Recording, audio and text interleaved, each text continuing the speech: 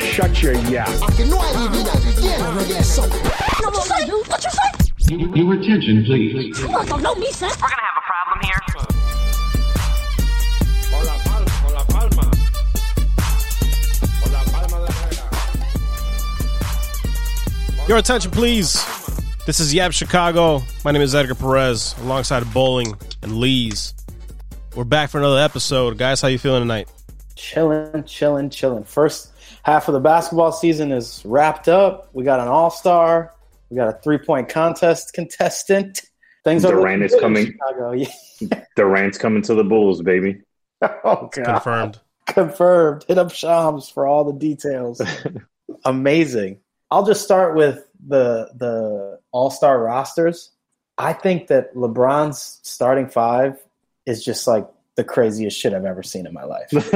Like if you were going to do a franchise mode and you could just pick players from any team, they'd be pretty damn close to what I'd want the team to look like. Yeah, and Jokic is going to absolutely kill it on there. But I'm happy that Levine actually got put with like Zion Williamson.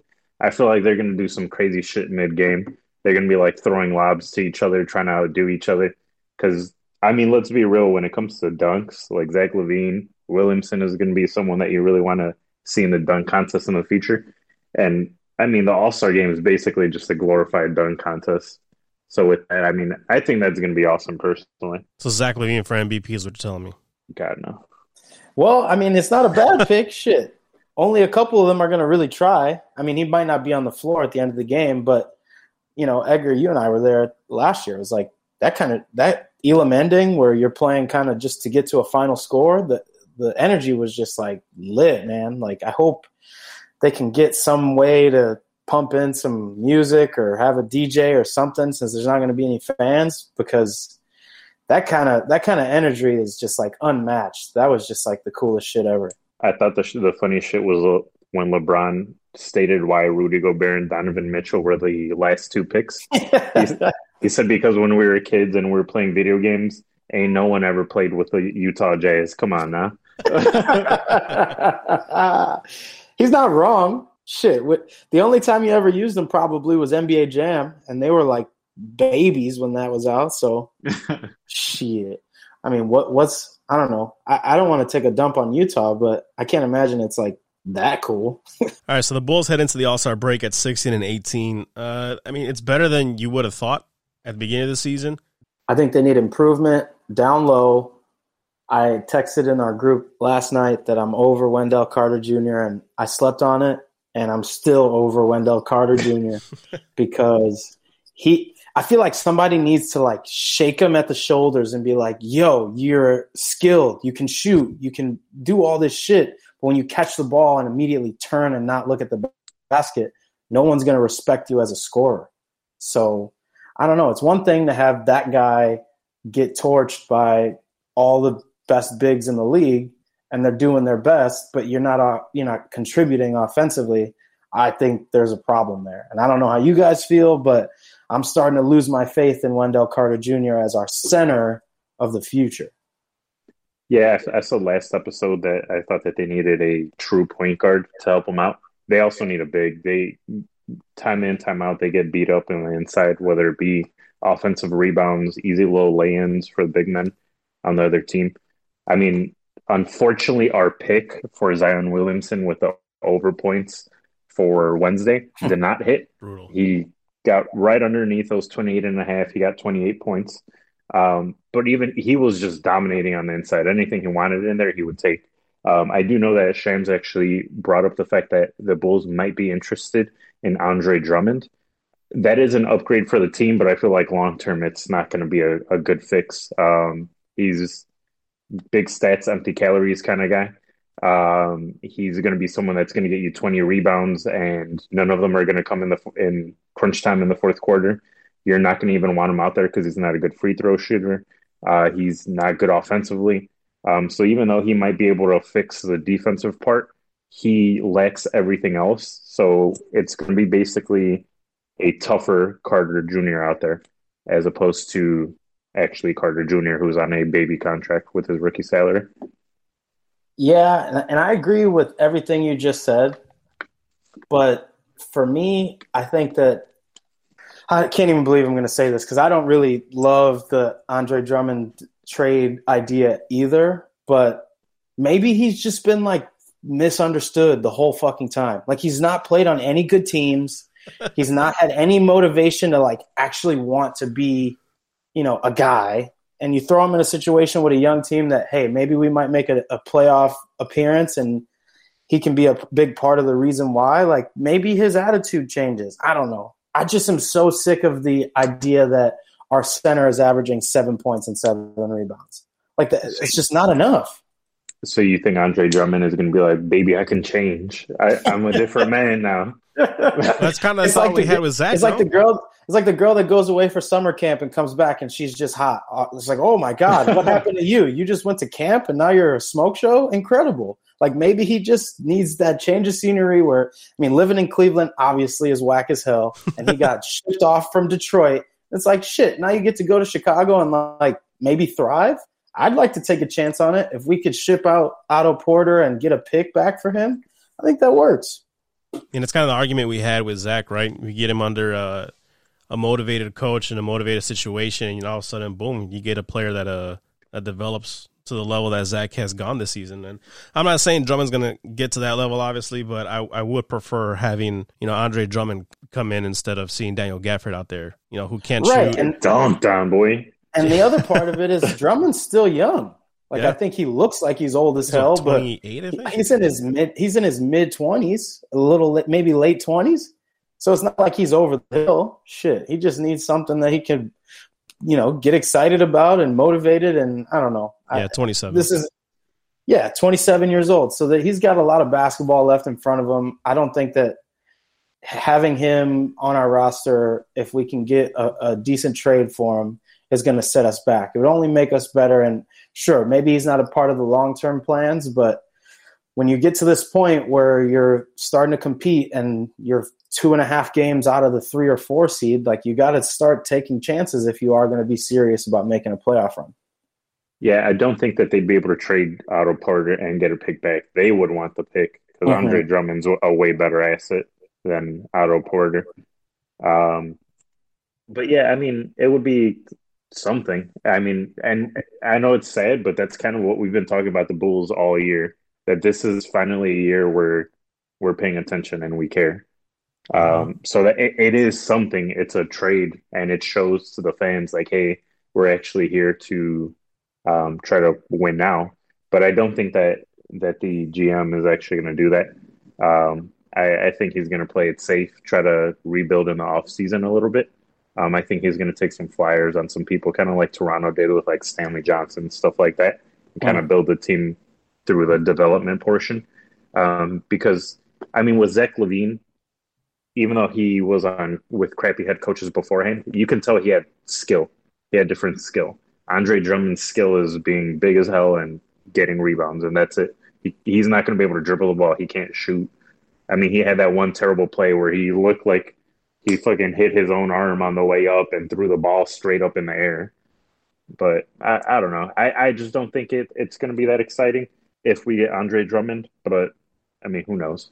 Real quick before we move on, one thing I did want to get into this conversation, too, is that the Bulls, if they want to, in my eyes, in order for them to improve in the second half, they're going to have to learn how to close out these games, man. We saw another example of this with the Pelicans where they were up by 19 at one point, and, they just choked it away. And it seems to me, my theory on this is the Bulls play so fast. They're up there in their pace of play with the rest of the NBA, but it seems like at the end of the day where they're trying to close games out, they slow it down too much, where just because you're trying to slow down the game and kill out the clock does not mean your whole offense needs to stop moving.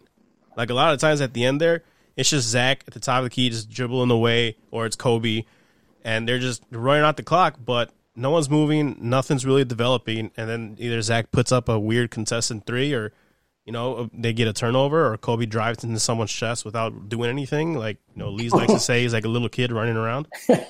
Like he's lost in the mall. Yeah. So trying to find his mom. To me, I think that's one of the more important things for them to kind of learn and take into the second half is at the end of those games, yes, you want to use up all that clock, but you still got that offense still needs to move around. You still want to use all that shot clock to at least get a bucket, at least get 2 points, at least get to the free throw line, something. A lot of the times, like I said, it's frustrating seeing them just jack up contested shots, and a lot of the times that's what's leading, to the momentum for the other team to come back and make runs. Yeah, and it's not even just late in the shot clock. Like they get frenetic, and then they put up a bad shot with 10 seconds left on the shot clock. So you're A, not using all the clock, but B, you're not getting any good looks at the basket. And I notice, anyone that's watched all these games knows they just turn into this mode where they feel like they can coast and they stop playing to win and start playing not to lose. And that's when other teams get aggressive. And when teams get aggressive, you give them momentum, you give them confidence. Now all the shots start falling. I feel like JJ Redick wasn't hitting very much in the first half. He's been struggling this season. They get 2 steals, bam, he hits a 3. Turnover, bad shot, bam, hits another 3. And now they're back in the game. Now it's a 7-8 point game and it's manageable. They got it all the way down to a 3-point game because they like to foul 3-point shooters. I've never seen a team foul so many 3-point shooters. It drives me freaking crazy. It's like I could hear my high school coach saying close out without fouling, but just screaming it. I bet Billy Donovan just loses sleep over that shit because I don't know what he can do more to tell them to not fucking foul 3-point shooters. And a lot of the times they make that shit. He was visibly pissed at the end of that game too. Yeah, he was upset. And I would say this is actually where Edgar's point from last episode is very important. I actually think Satoransky should finish off the games. Kobe White too many times. There's defensive lapses. If you're going to play against a good team as well, they're going to pick on him too because he's so small. So it's a detriment to the team to have him out there. Yeah, he gives a little bit extra push on offense, but Satoransky is also going to do the right passes as well. The two people, and no offense to Zach, he's playing his fucking balls off this year. But with that, he kind of struggles in clutch time. He has a lot of turnovers. He takes a lot of bad shots. And maybe it's because in his head, he's like, hey, I am the guy, so I have to do this. But I think he kind of has to relax. The people that actually did pretty well in that clutch time were Garrett Temple and Thad Young. Garrett Temple had a nice little drive where he got the guy in the air, was able to do a dump-off pass to Thad Young. Thad Young did a little flip shot over Zion Williamson. Stuff like that, it's a small pass that no one sees. Garrett Temple had an open lane to the basket, but he was like, you know what? Easier scoring option right here. It's small stuff like that that's going to help out the team. So, put Sato out there instead of Kobe White because that boy is playing like a chicken with his head cut off sometimes, man. Yeah, he is. And it's disappointing because, he's still really young.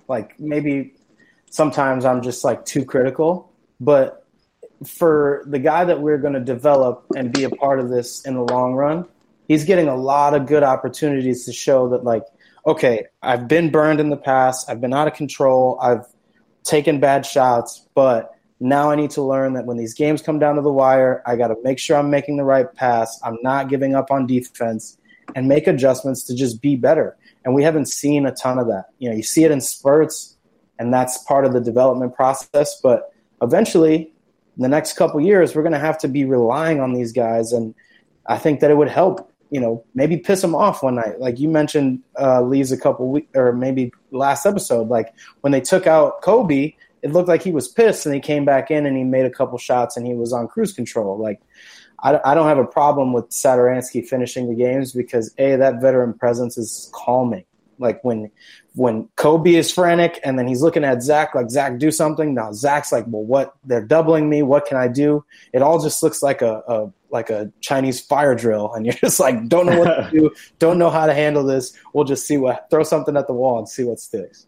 And they got to set up Project Pat more, man. Especially late game, he has a little bit of touch around the basket as well, but have him going downhill towards the rim. If he gets a few more highlights, I can't believe he was kept off of the Rising Star roster. How the hell, if you're watching the actual NBA, it's kind of like Christian Wood. He actually called all of the coaches casuals because of the people that they picked on the All-Star team. How the fuck are the NBA coaches the casuals? But anyways, yeah, that doesn't make any sense. Project Pat should be on that roster, man. But with that, the Bulls actually have to put the ball in his hands when it matters, so he can shine, and also so he could get those reps. Because at the end of the day, that's what we're hoping he becomes, right? Everyone does the Kawhi comparison. Yeah. Kind of get him in the mid-range, get him through. I mean, even if it's a clunker of a shot, yesterday showed you there was a bunch of clunkers of shots. Mhm. There was such a nasty brick sound that Kobe White 3 made. I actually even put it in the group chat, like, you heard the thud when he shot it. Like, give that shot to Patrick Williams instead, so that he can get more experience with those shots. I think Patrick Williams is going to have a good second half, a lot better. I mean, I think part of the reason why he was left off that roster is because he didn't come out the gate so hot, but he's had 13 plus points in 4 of his last 15 games, and he's looking a lot more comfortable out there. He's looking more aggressive, going to the paint, and that 3-point shot's fallen a little bit. I mean, I went back and looked. I mean, it's Corner not like threes. Yep, it's not like he's hitting 3-4 a game, but he looks comfortable shooting it. He's definitely not hesitating as much anymore. I remember early on he'd get that ball in that same position, and he'll hesitate, and then he'll just try to drive it in. But I think he's going to have a big second half because of that. I agree. If we can get him into sets where he can get some dribble handoffs, and like you said, Lee's going downhill, his mid-range game is polished. Like, he's only going to get better at that. And he's tall, he's long, he's strong. I mean, he's big enough to kind of body up with a lot of guys he's guarding. So why not have him come off those screens, get into somebody's chest, maybe draw a foul. He's a solid free throw shooter. But I hope that, like you said, he's more aggressive in the second half. Maybe he uses the Rising Stars snub as some motivation. Like, fuck, you guys weren't watching me. Like, let me show you what I can do. The crunch time stuff is what's going to end up mattering for the Bulls. My man crush from this draft was Tyrese Halliburton. He's won the Kings like 3 games by himself in crunch time. So I want them to put Project Pat in a situation like that where they give him a chance to actually do something with the ball. I know we have Zach LaVine, but that's part of it too. You have all the gravity from Zach LaVine, make him take 2 people. Even if you have Zach LaVine drive, kick it to Patrick Williams, and then he drives. Easier shot for him. Bowling, you said he already has a good mid-range game. Put it into effect, man. Just use it. Use it to your team's advantage. Well, now that we're at the All-Star break, I'm sure Billy and the boys are going to get back and get into the film room, go over what they need to do to come out stronger in the second half, because they got a hell of a test. They got the 76ers coming on Thursday, and then after that, they got a back-to-back with Miami on Friday after that. But the good thing is they got 5 of those games at home coming out in the second half. So hopefully, they get a little comfortable, they do some studying, and you get this back on the road. Got to get the guys healthy. Got to make sure nobody tries to go to Tulum like everyone else in the fucking world.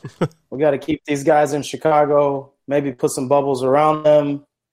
I don't know. I'm excited, man. It's been a long, long time since we got to have the opportunity to be excited about second half Bulls basketball. And I just hope that everyone gets healthy. Hopefully we get Laurie back, right after the All-Star break and see what he can provide. And So see we what can kind of something like that.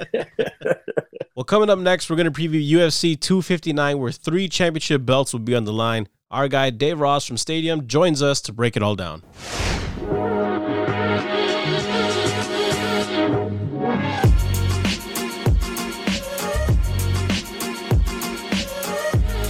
Welcome back to Yap Chicago with Edgar, Bowling, and Lees. Guys, UFC 259 takes place this Saturday, March 6th, from the UFC Apex in Las Vegas, Nevada, where there'll be 3 championship belts on the line, and we wanted to bring in someone to help us get a better look at the matchup. So we hit up our guy, Dave Ross, who is a host at Stadium and follows the UFC closer than anyone I know. He's at Dave Ross on Twitter. Dave, how are you, man?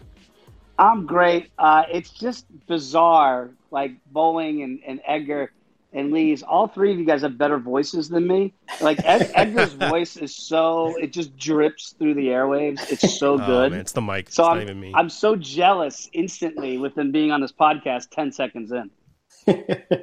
Yeah, I appreciate the love, but I think Edgar's got the sound department on lock. I'm just gonna mess around with the hot takes and drop a couple F-bombs and have some fun. But Dave, we want to get started in the first of the 3 championship fights, and the first one on tap is Aljamain Sterling versus Peter Yan, going after the bantamweight title. I think this is probably the most interesting fight, at least when you're talking about even fighters. They both have different styles, but I don't think this is probably the hardest fight to kind of predict. How do you see this fight? I'm with you on that, Edgar. It's interesting. I talked to the Funk Master. Shameless plug. You can go to the stadium right now. We've got the whole interview up because Michael Bowling puts it up there. But it's interesting when you listen to him because I said, does it take just one? You said on Twitter to Peter Yan, it just takes one takedown, right? And then Peter Yan retorted, you better have a plan B, get on your bicycle. Then he spoke some Russian to him, and I didn't understand that. But it was like they were going back and forth, but it was almost like the Funk Master was not really getting in his head, but telling him, dude, if I take you down, you're in a world of hurt. We all know Peter Yan has got, we all believe, the distinct advantage with the hands. But Aljamain told me his hands have gotten a lot better. It helped set up his win over Sandhagen, which I thought he was really impressive his last time out to get this title shot. And I think you're looking at the two best bantamweights right now in the world. And it's so hard. I normally like to pick guys that have more ways to win the fight. And that's why I'm leaning to Aljo in this one ever so slightly. But he cannot get into the trap that we see guys get into, i.e. Curtis Blades last weekend against Derek Lewis, where when you do okay standing up, as Blades was doing with Derek, you fall into the trap. Well, oh, this guy's not that big a puncher. And then the next thing you know, you're knocked out. So even if the Funk Master holds his own with Peter Yan early, I wouldn't fall into that trap. I would keep looking for level changes and ways to get this fight down on the mat because that's where he does have a distinct advantage. Yeah, I totally agree. I hear you all the time when we're doing these preview shows with you and Ricardo saying styles make fights. And this is an interesting one because to me, I really do believe that Peter Yan has a somewhat of an advantage because if he can get Aljo to stay up, I think, this is going to be I don't want to call it an easy fight. I think it's going to be very close. I'm hoping it's very close, but I don't think he can strike with him. But my take is I think this could be the beginning of a good little maybe trilogy. So I'm hoping to God that it's a very close fight and, they put on a show and everyone wants to see it run back. The only thing that I'm disappointed with a little bit, gents, to start off this thing, and Bowling, you might have sensed it in the interview with me and Aljo. I was trying to get Ricardo and then Aljo to kind of play into the whole Rocky IV thing, right? Peter Yan being the Russian. And I think like Aljo should come out to James Brown. He should have the red, white, and blue. They should put Peter Yan in the center of the octagon. He has to crane his neck all the way up. The fire's coming down and they're lowering Aljamain Sterling. Like that would be a show. But as I pointed out, the only problem with that analogy is Apollo died. So I don't want that. so that would be the only problem with the analogy. But I do think it's okay. I even had Andrew Yang on a preview show, and I asked him if it's okay that we kind of buy into that American, Russian, you play up the countries, Brazil, Michael Bisping from England. If we play up the nationality in these fights, and I don't have a problem with it. It got ugly with Conor and Khabib Nurmagomedov. I think that crossed lines, you know what I mean? So there's always a fine line. These two have come close, but I don't think it's gotten to that level. So as long as they do that, I really don't have a problem with kind of the Russian shtick that Peter Yan was saying to Aljo on Twitter. And I don't mind buying in that I'm going to root for the American. I don't think that makes me innately a bad MMA fan just because if I pick the American against the Russian. Yeah, and Dave, you brought up the fact that Yan started speaking in Russian on Twitter. Yeah. If you actually translate it, it says, "I will crush you." No, I'm just kidding. See? At least you had me. I wouldn't know, right? That's what I thought, too. Is this some Drago stuff that he's putting on there? But, yeah, I mean, Aljo said it doesn't bother him, that he thinks it bothers Peter Yan, the trash talk on Twitter. And, look, we live in a different day and age, gents, from – fighting back in the day. Now social media does play a part of it. I mean, that's how some people actually get fights and some people get pissed off. And I think Peter Yan has been affected by it. But as Aljo said to me, he said, man, he doesn't know my history. I do this to all the fighters I fight. Yeah.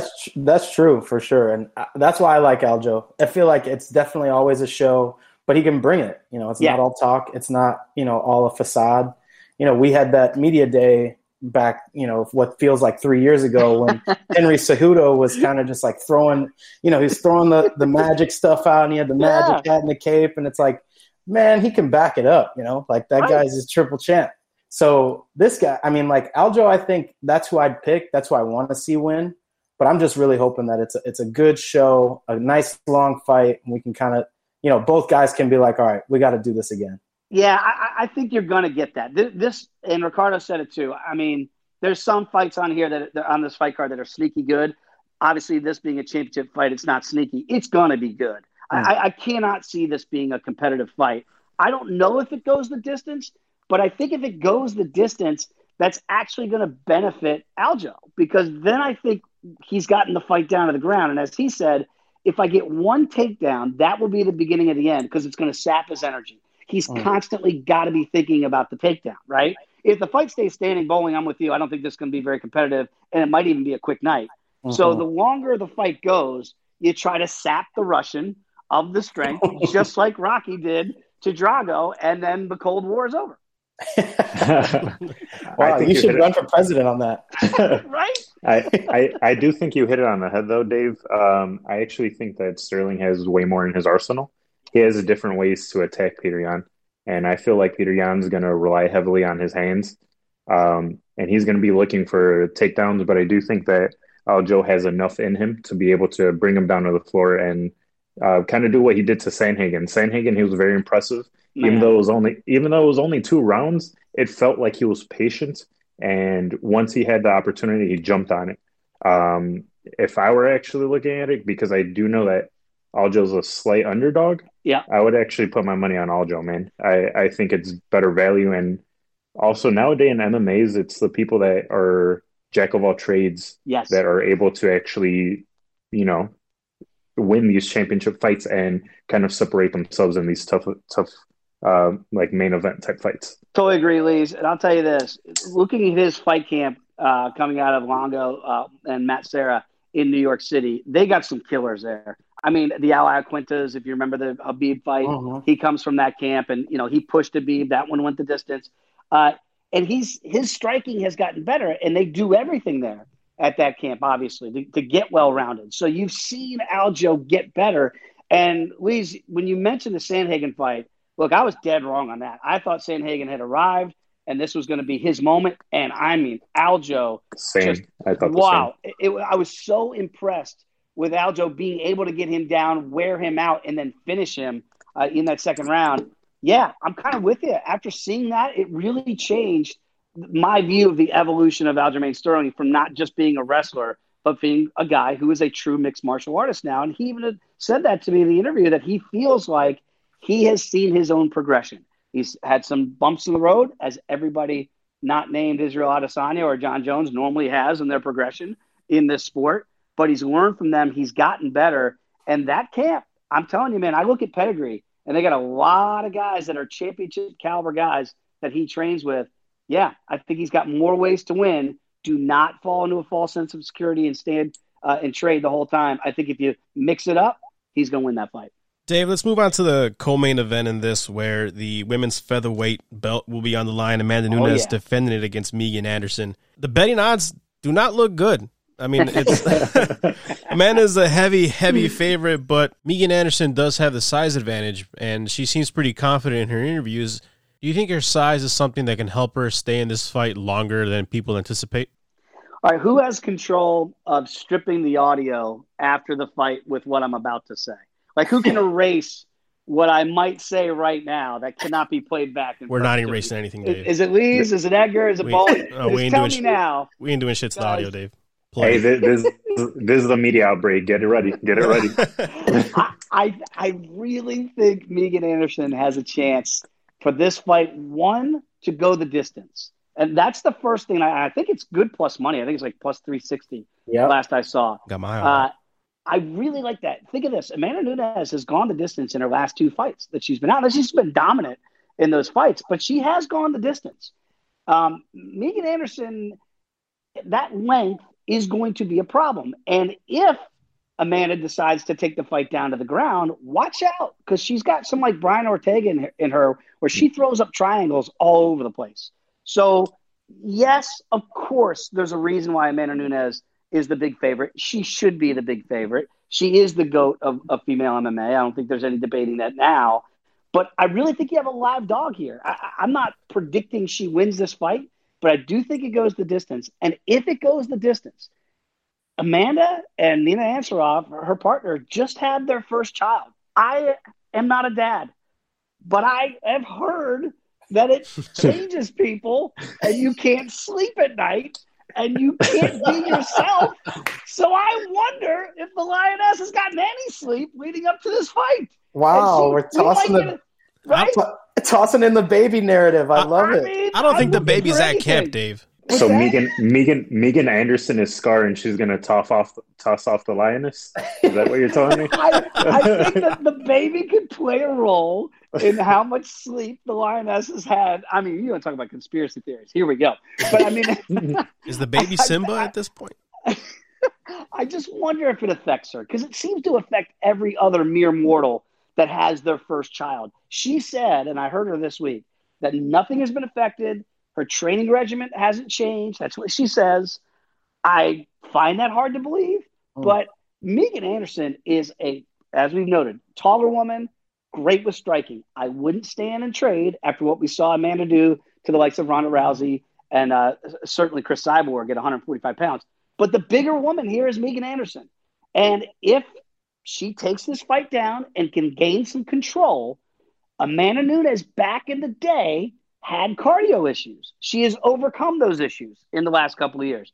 But with the baby factor, I wonder if they rear their ugly head once again. That's all I'm saying. You got a live dog with Megan Anderson.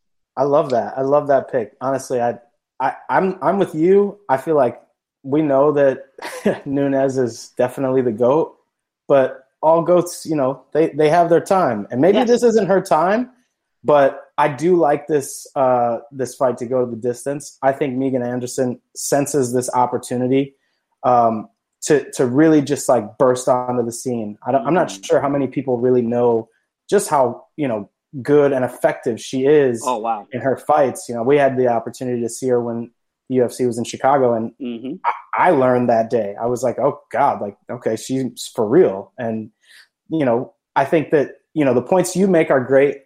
I love the baby narrative, but as a betting man, like I really do love the value you get in just to see a fight go the distance. Yeah.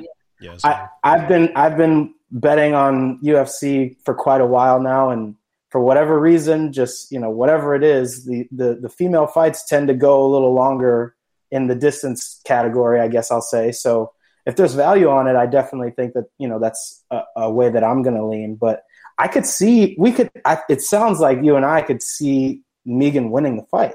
I think there's pathways there, Bowling. And it's interesting because if you're trying to handicap this, like the way that I would play it is obviously I'd take to go the distance or at least the over number of rounds. And then you're going to get some plus money there. And then I would sprinkle a little bit on Megan. And the reason is, Amanda in her last two fights where she's been completely dominant. Well, we saw what she did. She kind of put it in cruise control, which is fine. I mean, she was never in jeopardy. She won every round, but she doesn't feel the need to try to finish her opponent because she wasn't really jeopardized. I think if she gets in a bit of trouble, that's when panic sets in. She hasn't panicked the last couple of fights. There's been no need to panic. I think Megan might force her to go, this isn't Felicia Spencer. I got a fight here, and I've got no disrespect to Felicia, but Megan Anderson is way more skilled at this stage of her career than Felicia is at hers. So I really think people are going to be in for a surprise early on when they go, whoa, Megan's not going anywhere. And that's why when this fight goes to 2-3 rounds, all of a sudden you go into those championship rounds, anything can happen when you get one person that starts to tire. And I do think that could be a problem for Amanda for this camp as related to her other ones previously. I'm with you guys there too, man. I think Megan will do a good job of using her size to kind of weather the early storm of Amanda, and then in those late rounds, like you said, Dave, anyone can tire, anything can happen. But I do like that go to distance bet, yeah, and even the rounds bet. I'm not quite sure I want to take Megan on the win. You can definitely see it. Like you said, Amanda's been dominant as of late, and there comes a point in some fighters to where you're not really as motivated, and that kind of hinders you at some point coming up. If she does get a win, what's next for Amanda, who knows? But Well, look, Lees, you'll find this out. And Bowling and Edgar already know it. Most of my life experiences come from Rocky. And in Rocky 3, Mickey, what did Mick say to Rocky before he lost to Mr. T, the clubber? He said, the worst thing that happened to you, kid, is you got civilized. Well, I think Amanda, now that she's a mom, right, she's the coach, she's been anointed, how hungry can you possibly be? I mean, that's what separates the truly greats, because they always seem to find something to motivate them. But it will be a challenge because life changes you. I remember when Tiger was on his way and he was going to break Jack's record. And Jack said, wait till Tiger gets married and has kids. It will change him. It changed Tiger in different ways than we thought. But that really is a real thing. I don't think it's a made-up narrative. When people have kids, people get married, people change their life, and they are not singularly focused on what has made them great. Amanda didn't have Nina Ansaroff in her life until they met fighting. And then, boom, now you're married, now you have a kid, your life changes. And that's kind of the way the circle happens. I just wonder, I know Megan is hungry, and I know she's looking at this as this is her opportunity, and she is not going to back down from this situation. Felicia Spencer, I got the sense it was a little bit too much too soon. I do not get that sense from Megan Anderson. I get the sense that she's like, that's cool. Everybody talk about Amanda. Everybody talk how great she is. You should do that, but don't worry. There will be somebody else in that octagon Saturday night, and you're all going to find out why. Wait, this just in, Megan just got drafted by Team LeBron. With her 6'2" self. Right? Is she playing? Is she shooting guard or point guard? What's she going to play there? She's a combo Dame guard. Lillard style. Yeah, Dame Lillard style. She can guard almost every position. Oh, she can guard or she can defend. That's for damn sure. No, I do think that you brought up her ground game. I do think that she does really good work off of her back, which is going to be something different that I think Nunez might kind of be thrown off of from, I should say, rather. And there's plenty of different fights where, like you said, she tries to throw up a triangle or she baits a person into kind of giving them her arm. So with their arm. So with that, I do actually like sprinkling a little bit on Megan. Yeah. I do think Nunez is going to win it, but with those odds, you kind of have to give it to her. And I completely agree with the narrative thing. Perfect example of this, honestly. And I've said this before, dumb sports brain kind of kicks in. Like Manny Pacquiao, when he said that he found God and he stopped drinking and he stopped cheating on his wife, went on like a 2 or 3 fight loss streak, okay? So I'm saying it right now. That shit happens. Right? It's a real thing. Like, I want my people to be killers. It's a combat sport. Amanda is very nice. She's very sweet. Bowling, you remember when she was in Chicago, Edgar, you did too. I mean, she is such a likable person. Megan has got a bit of a different demeanor about her, and I kind of like my people edgy, and she's edgy. Like, I just get that sense for her that she's like when she said today, I believe the to paraphrase, the quote was, everybody's the best until they're not, and then she just put the mic down. Like, she just kind of slammed the mic down. Like I really don't have anything else to say. Great, you guys can keep kissing her ass, and you should, but I'm not, and I'm here to win. I'm not here to be another Felicia Spencer. I'm here to be the next champion at 145 pounds. And again, it's a bigger weight class for Amanda. Like, it's not like she's lived at this division. She is a natural 135er. She only went up to fight Chris Cyborg. And clearly she's defended it against Felicia. But this is a real bigger woman that's going to be in front of her face on Saturday night. And I really am going to be interested to see, not like Chris Cyborg, who killer weight cuts even to make it to 145. It's a natural 145er. She's going to be very comfortable in her weight. And like you said, Lise, she does not, even though Amanda's got her BJJ, she is not going to be afraid to go down to the mat and try to throw up some triangles and see if she can trap an arm or trap a neck. I mean, she's going to go hunting. And if you want to play that ground game, she's certainly not going to shy away from it. Speaking of natural killers, it seems like our guy Izzy Adesanya, moving on to the main event here. Izzy is moving up to light heavyweight to take on Jan Blachowicz. And Dave, I know we speak about their natural weight class and how they feel. And Izzy actually came out and said that he's not really planning on bulking up for this. He said he's planning on coming into this fight at around 195, 195, 205. Is that? Oh boy. That's pretty light. And Blachowicz has said that he feels comfortable at 220. So he's stepping in there at a 20-pound disadvantage. Is this something that you see kind of affecting him much, or is he just too good? Well, I mean, yeah. this bothers me, Izzy, because I saw the pictures of you today. The dude is just shredded, but he looks SM all. I mean, he does not look like a light heavyweight, right? I mean, he looks like a middleweight. Heck, he looks like he could fight at 170. I mean, Jan Blachowicz is a huge dude. And, I mean, Polish power is a real thing with that dude. And we saw what he did to Dominic Reyes. And Dominic Reyes, his body type is more like an Israel Adesanya's, right? Like real cut, real muscular, but not exactly like this huge dude. And he couldn't take the body shots from Jan at all.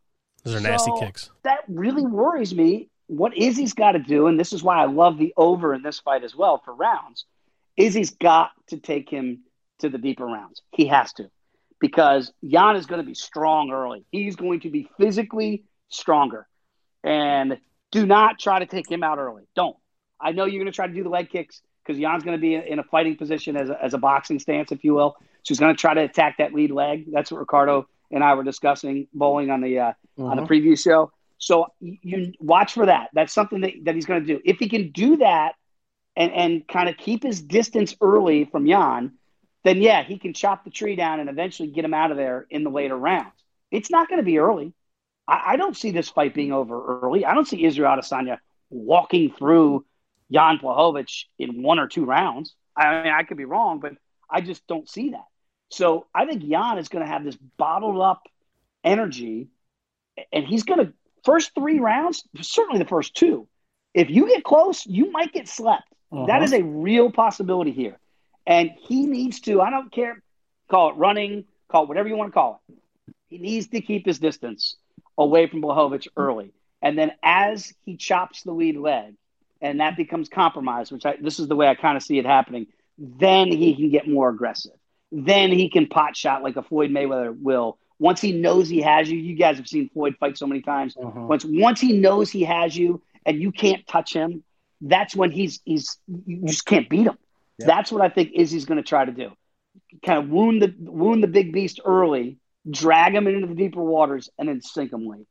So I agree, and I think that Izzy has a real shot to win this despite his weight. I'm with you. I saw the photos, and I'm like, ooh, This is a smaller dude. And, I'm like worried to bet this because I feel like Izzy's going to be like super hypercharged and really trying to go after him right away. And he might just catch a jab and just disintegrate. If you just put a short jab and just like boom. But for me, I've noticed this trend in the last few events. Like everyone's doing these shin kicks, and it's like trying to chop down the tree. And if Izzy can do that, and like you said, not run, but like dance, like make it move. Prance around the freaking octagon as much as you can to get him to get his heart rate up and start breathing heavy, and then, take your shots from there.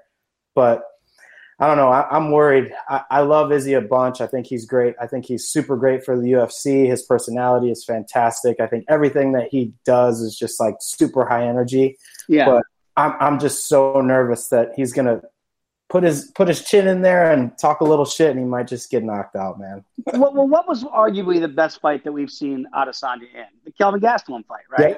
Who resembles Kelvin Gastelum body type than Blachowicz? Yep. But a bigger version of Kelvin Gastelum, right?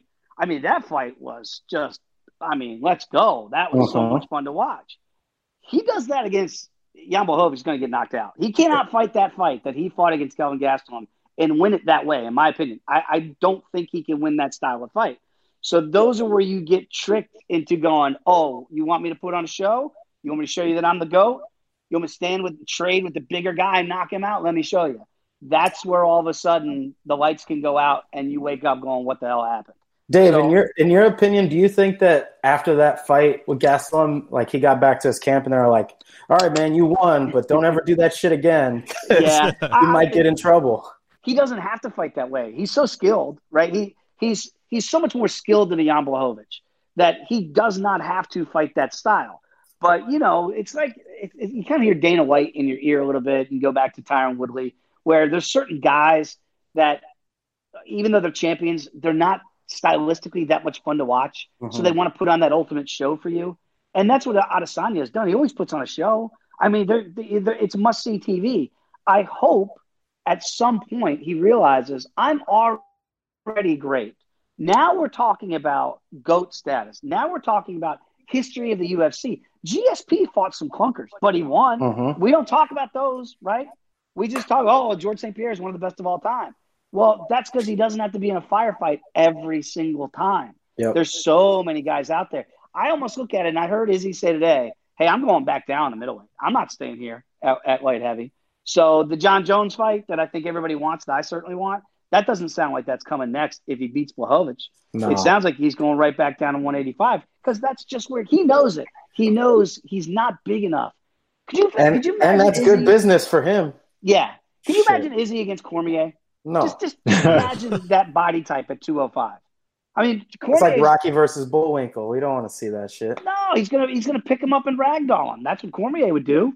So, I wonder if this fight he realizes I need to just win, become a double champ, and then I'm in that category of all the double champs that we've seen. You know, I'm the Conor McGregor where I hold two, and at the same time, there's only 4 people that have done it. Nunes is also one of those people. So you create the history. I get that, but then quickly go back to your division. Go back home to 185. Yeah, I do think, though, that his mental makeup is so great because he doesn't actually get talked into those exchanges that much. Like against Paulo Costa was shit-talking in the middle of the ring. So was Yoel Romero, where he actually stopped and did the arm block thing, the high guard thing. I feel like he kind of has that mental toughness now where he isn't trying to put on that show like he did against Kelvin Gastelum, where when he came out at the beginning of the 5th round, he said, I'm willing to die for this. I don't think he's trying to do that anymore. I actually think that he's going to pick and choose his spots this fight. I actually think that he's going to win by knockout.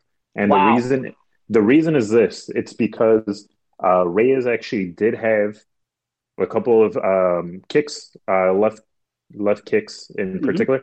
And John Jones actually even tweeted it out.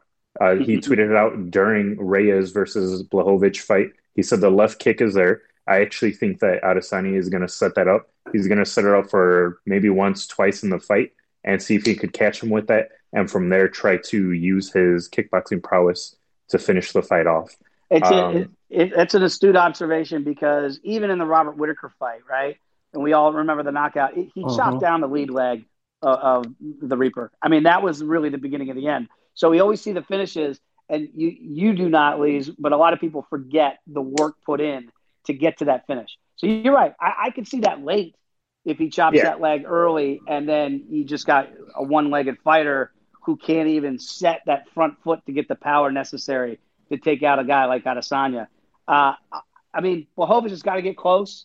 Obviously, there's a danger there. But if this fight's at distance, it's an easy night for Adesanya. If this fight is close, like the Gastelum fight, that's where it really gets intriguing to me. Yeah, and I think that it is going to be a long fight.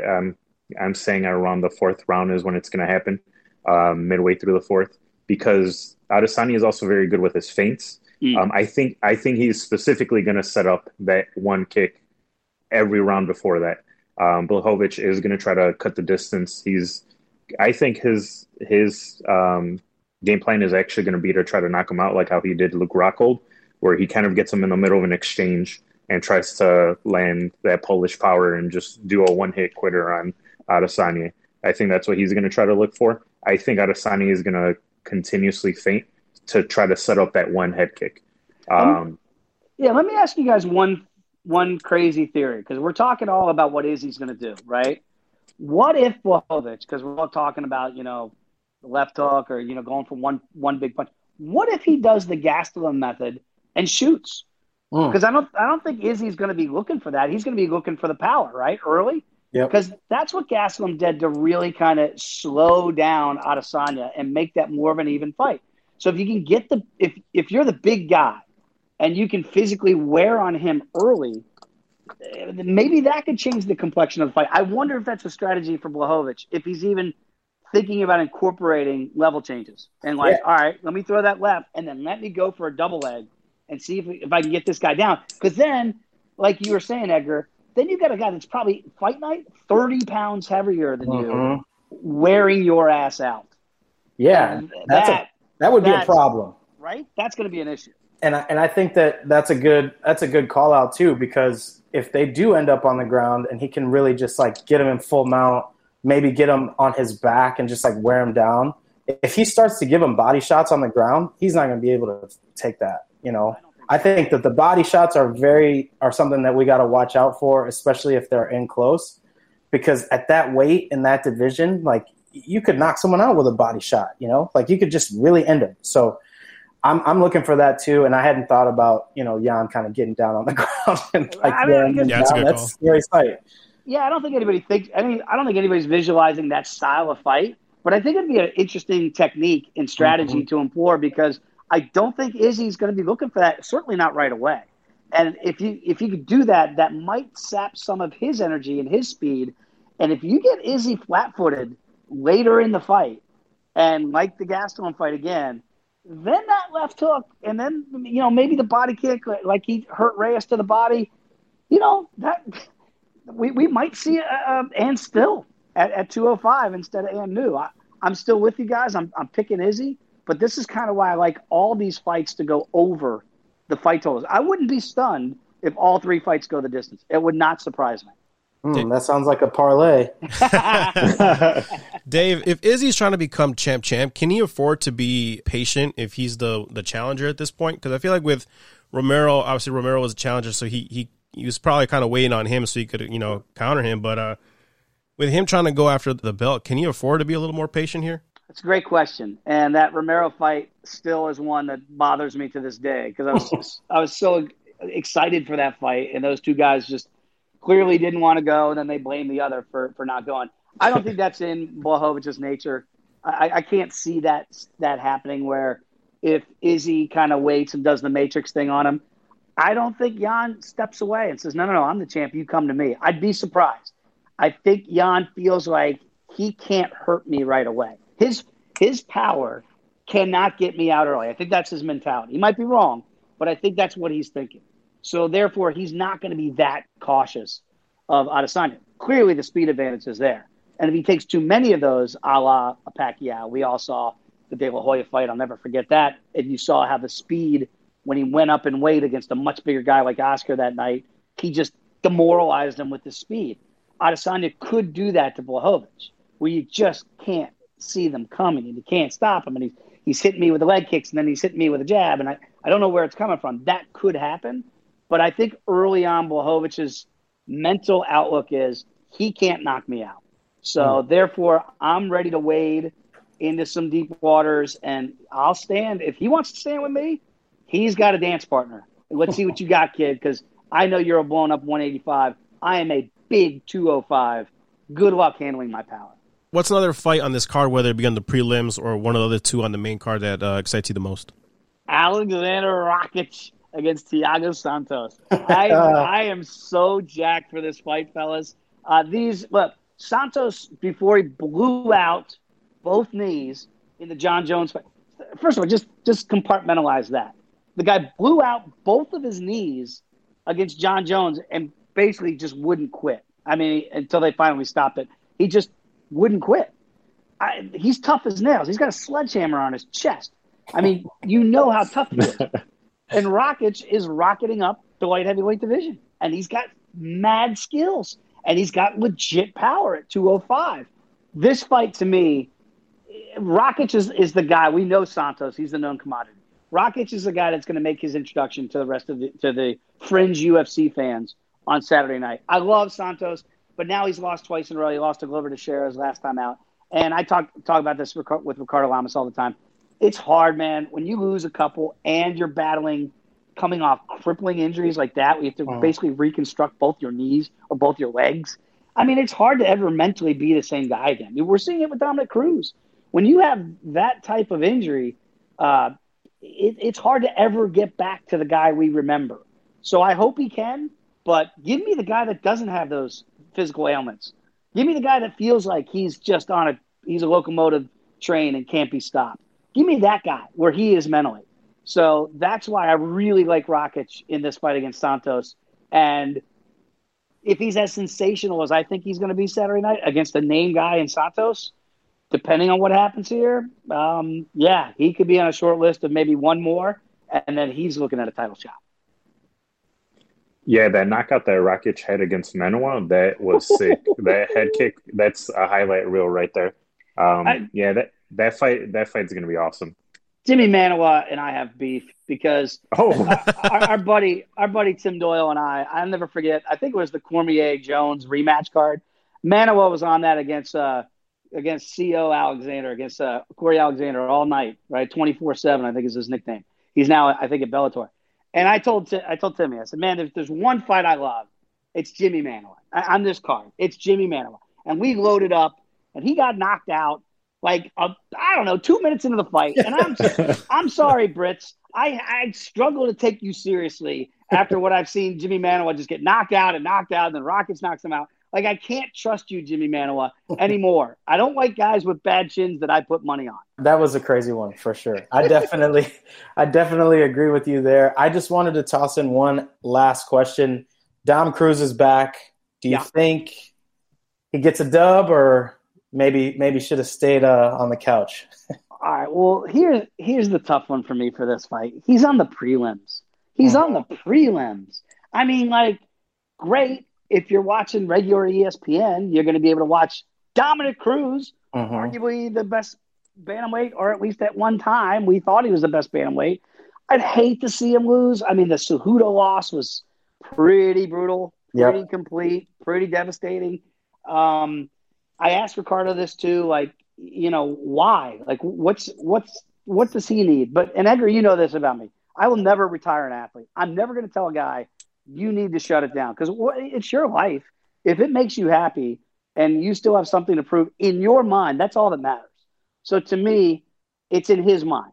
So I do expect him to win, because I got to think he believes, whether we believe it, that he's got one more run in him. Like, old man Dom's got one more championship run, and it starts Saturday night on the prelims way too early in a fight card. So is that the underdog pick? Is that the underdog pick right there? I'm taking Dominic. I can't bet against greatness, Sleaze. I can't do it. My body and my mind won't let me pick against, like, Tom Brady. Like I was telling everybody all during the playoffs, like, every week, take Tom Brady over Drew Brees, take Tom Brady over Aaron Rodgers, take Tom Brady over Pat Mahomes. Just do it, and you're going to wake up Monday a much happier man. You can't bet against Dom Cruz in this spot. You're going to wake up Sunday and go, really? I put it on the up-and-comer against the established GOAT. Give me the guys that we know can do it.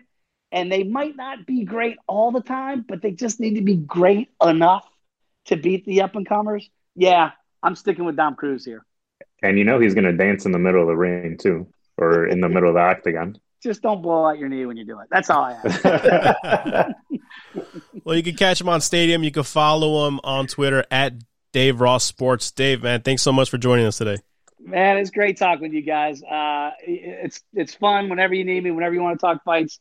Anything else, I'm always happy. It's good to hear y'all's voices. Saucy, I'm going to hit you with some texts this weekend like I normally do for these big events, and we're going to have some fun. I'm looking forward to the early prelims. We'll be locked in the whole night, but definitely thank you for joining us. It's been a lot of fun. Appreciate you guys. Best of luck in the pod, man. Break a leg. It's pretty awesome. When we come back, we're going to look at a survey that came out recently and see who's really at the ballpark to watch the game and who's there to just booze. Back in a bit. It's Yap.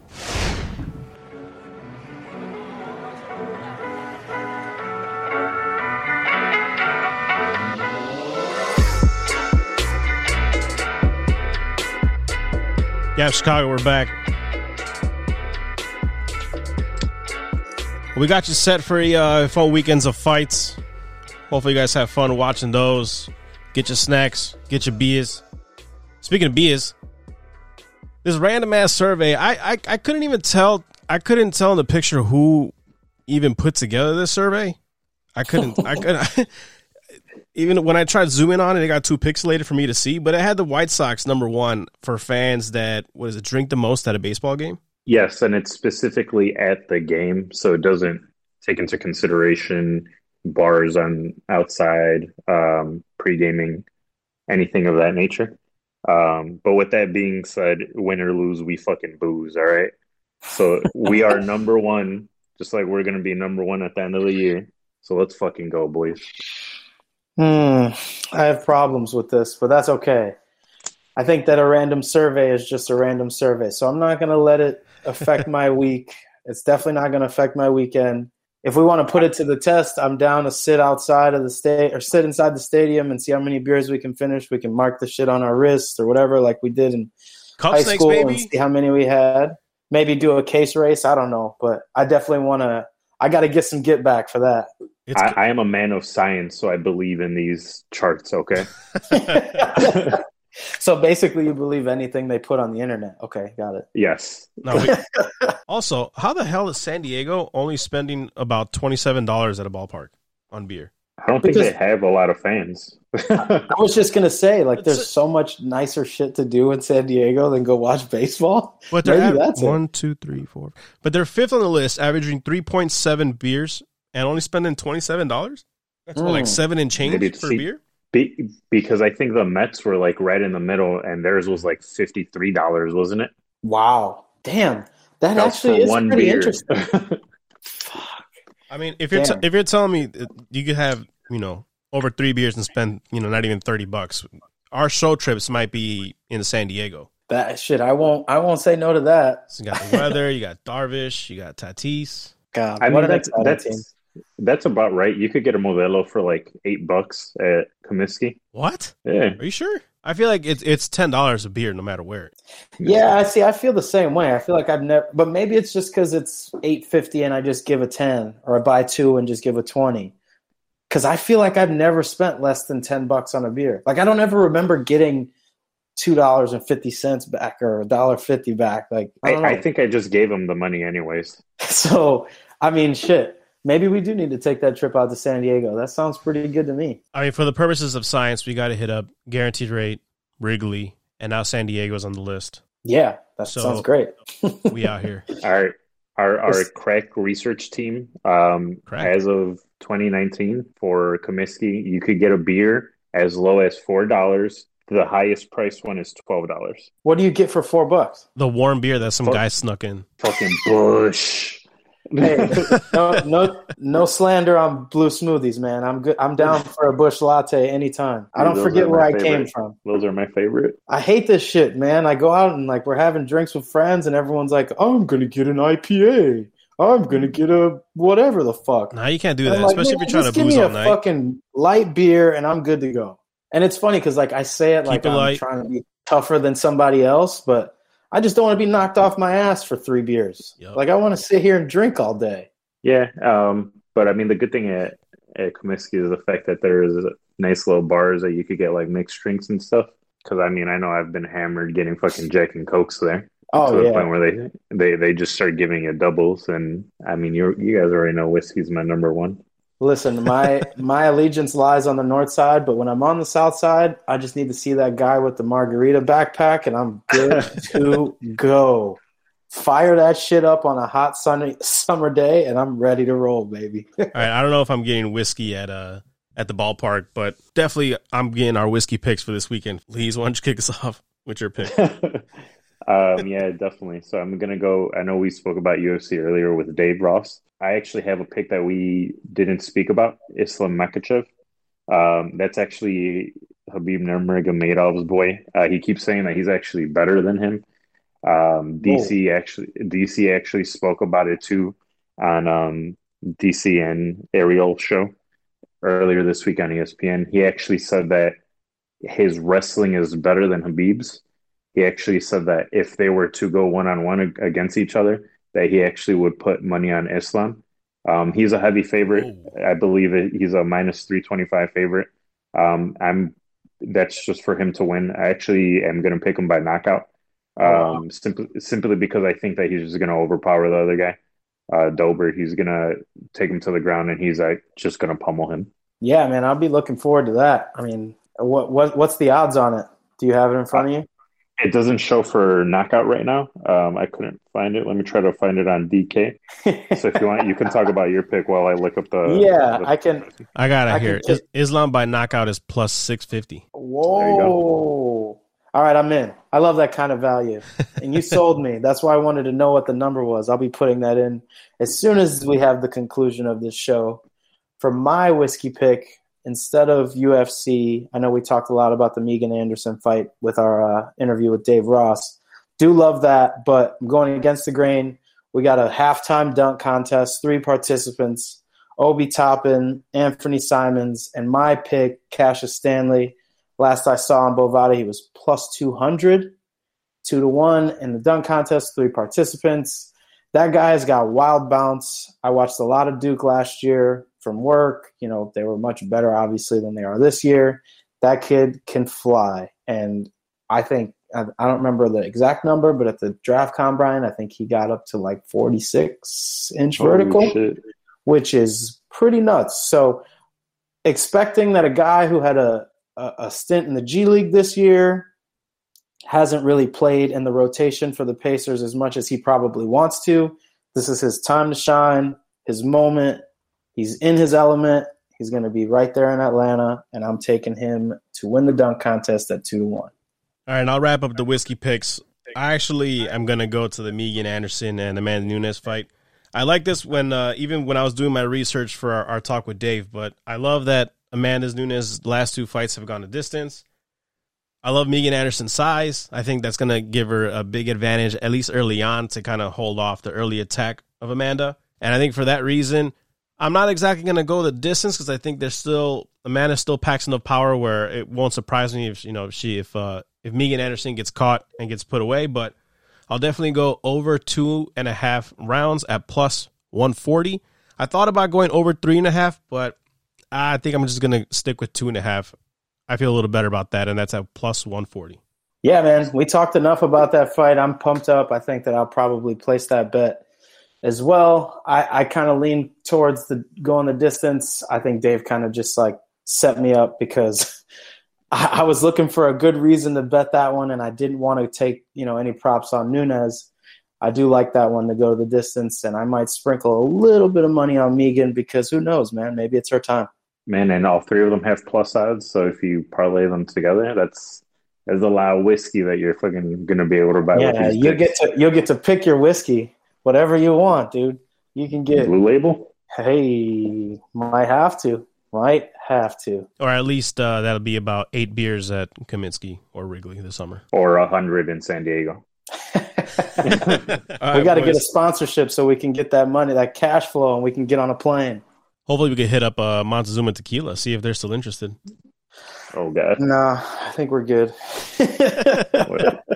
Every time you guys say it now, it just like brings back that like cold flush sweat feeling where I'm like, oh, God, here we go again. I'd rather car trip it over there than take a flight and have to drink Montezuma.